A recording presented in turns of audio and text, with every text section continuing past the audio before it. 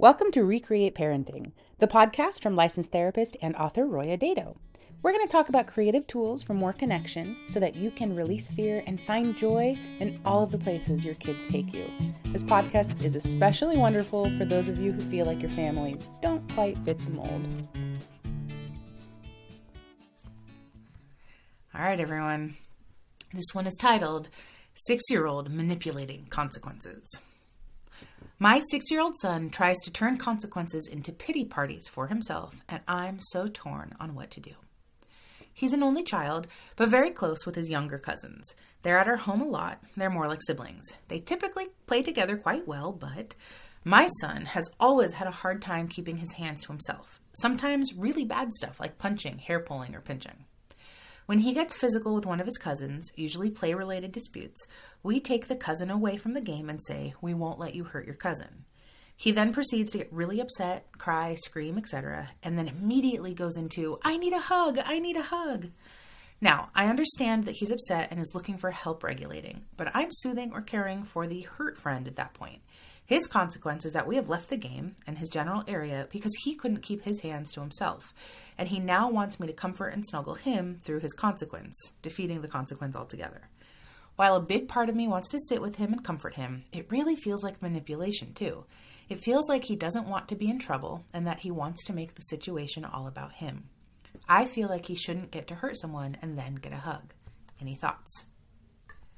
I have to say, this is a situation that I really wish I could see in action. Sometimes hearing the story through the parent's lens is difficult to see what's happening because the parent lens is, shall we say, colored by their experiences. You know, it's colored by our fears. Maybe that's a more accurate way of putting it. This parent is worried that their 6-year-old is being manipulative. And so that is part of how, I'm going to go ahead and say that's part of how she's viewing it, is that this kid is manipulating her for something that he wants, even when he's done something physical to another kid. So I really wish I could see it in action. That's one of the things that I enjoy quite a lot about getting to do telehealth sessions at home now. Since the pandemic and we all started moving to video calls, I feel like I get to see a little bit better even sometimes how family dynamics work because my clients are often in their own homes, and so I'll get to see a little bit more of that. Sometimes that's what therapy is about. It's having someone from an outside perspective be able to view the situation and just be like, all right, so from someone who doesn't have your upbringing or your messaging or your fears, here's what it seems like is happening to me, So that's part of it. I really do wish I could see what was going on with this family.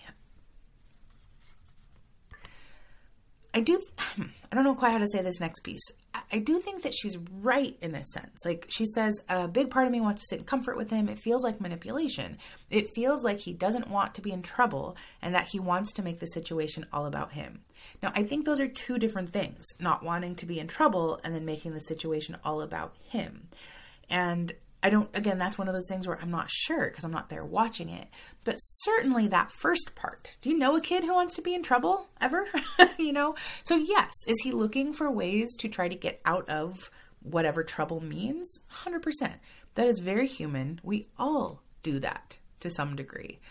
If we walk ourselves into a situation that is unpleasant or uncomfortable, it is like our goal at that point to try to walk ourselves out. So in that sense, if that's what you're calling manipulation, then I don't necessarily think that it's like a negative, malicious thing. One of the things that's worrying me a little bit about everything that this woman has written is that her language is all about consequence and punishment. It just reads very punitive. And I can only imagine that if this kid has had very black and white like punishments for different behaviors, that it will absolutely exacerbate his desire to avoid that punishment. And he will try whatever has even a little bit worked before to get out of that consequence.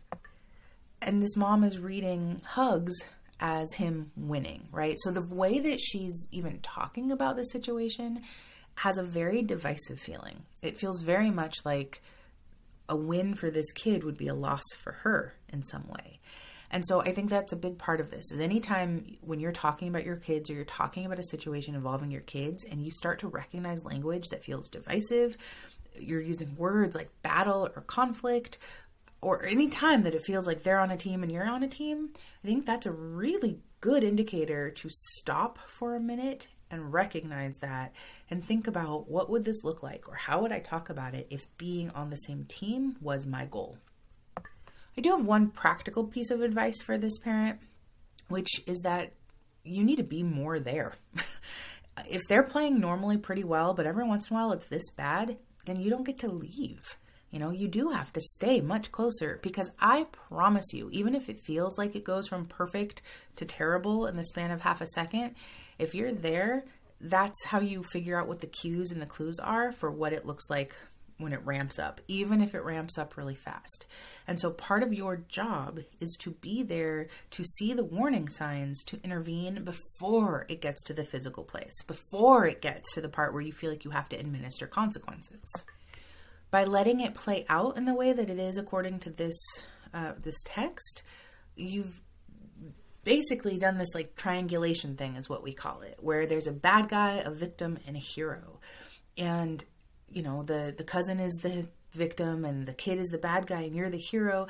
And doing that, pulling your kids into that weird triangle, it just doesn't feel good for anybody, So I think then what's happening is this kid is recognizing now that like he's the bad guy and you're off rescuing the cousin, and he's trying to align you back with him. He's trying to get you back on his side.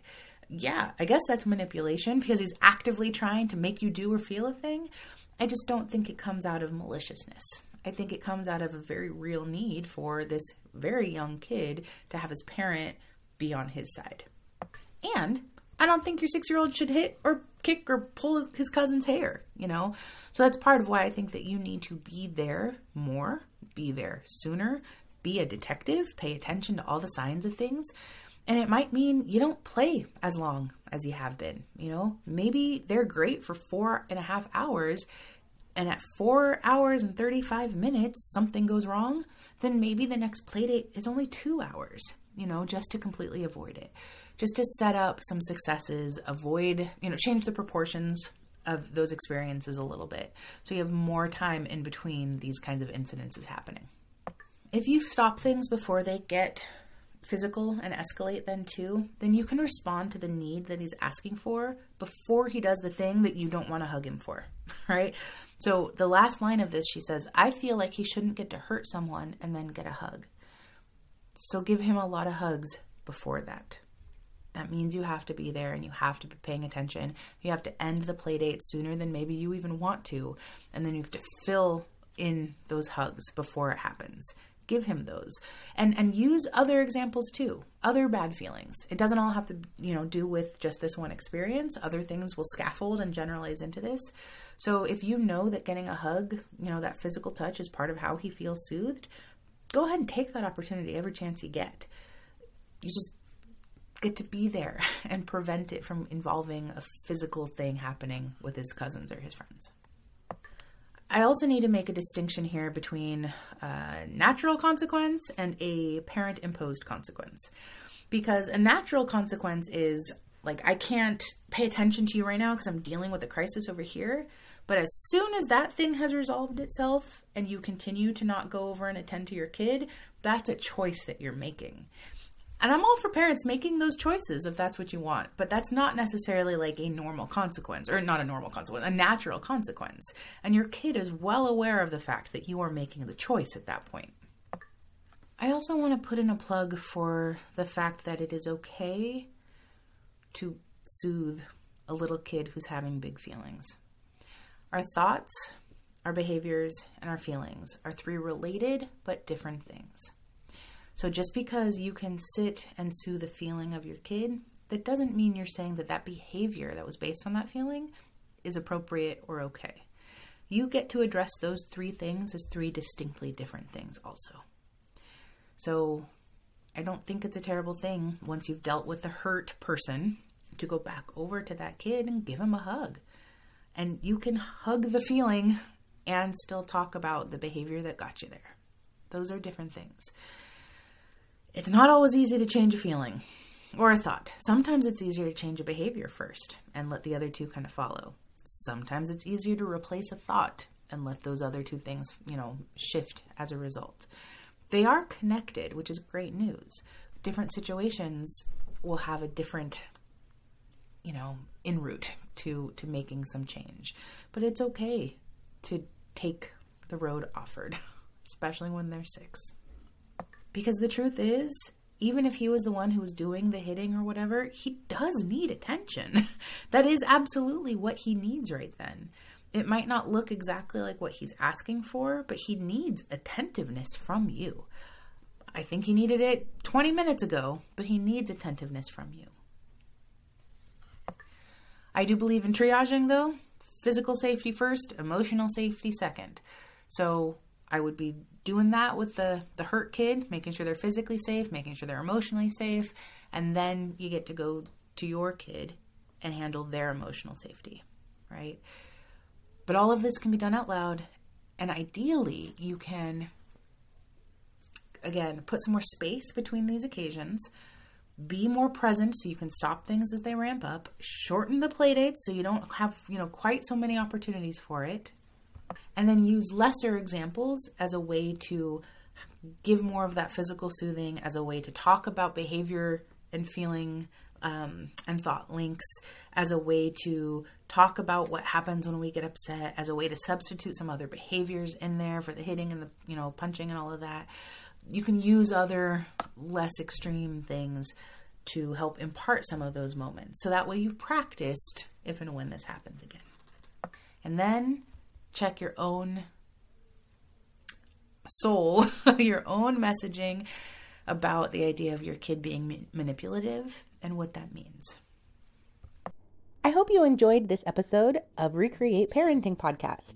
As always, I want to invite you to set aside and honor some time for creativity every single week by joining the Play with Purpose monthly membership group. You can find information about that and everything else I've got to offer for you creative parents at royadedaux.com. That's ROYADEDEAUX.com.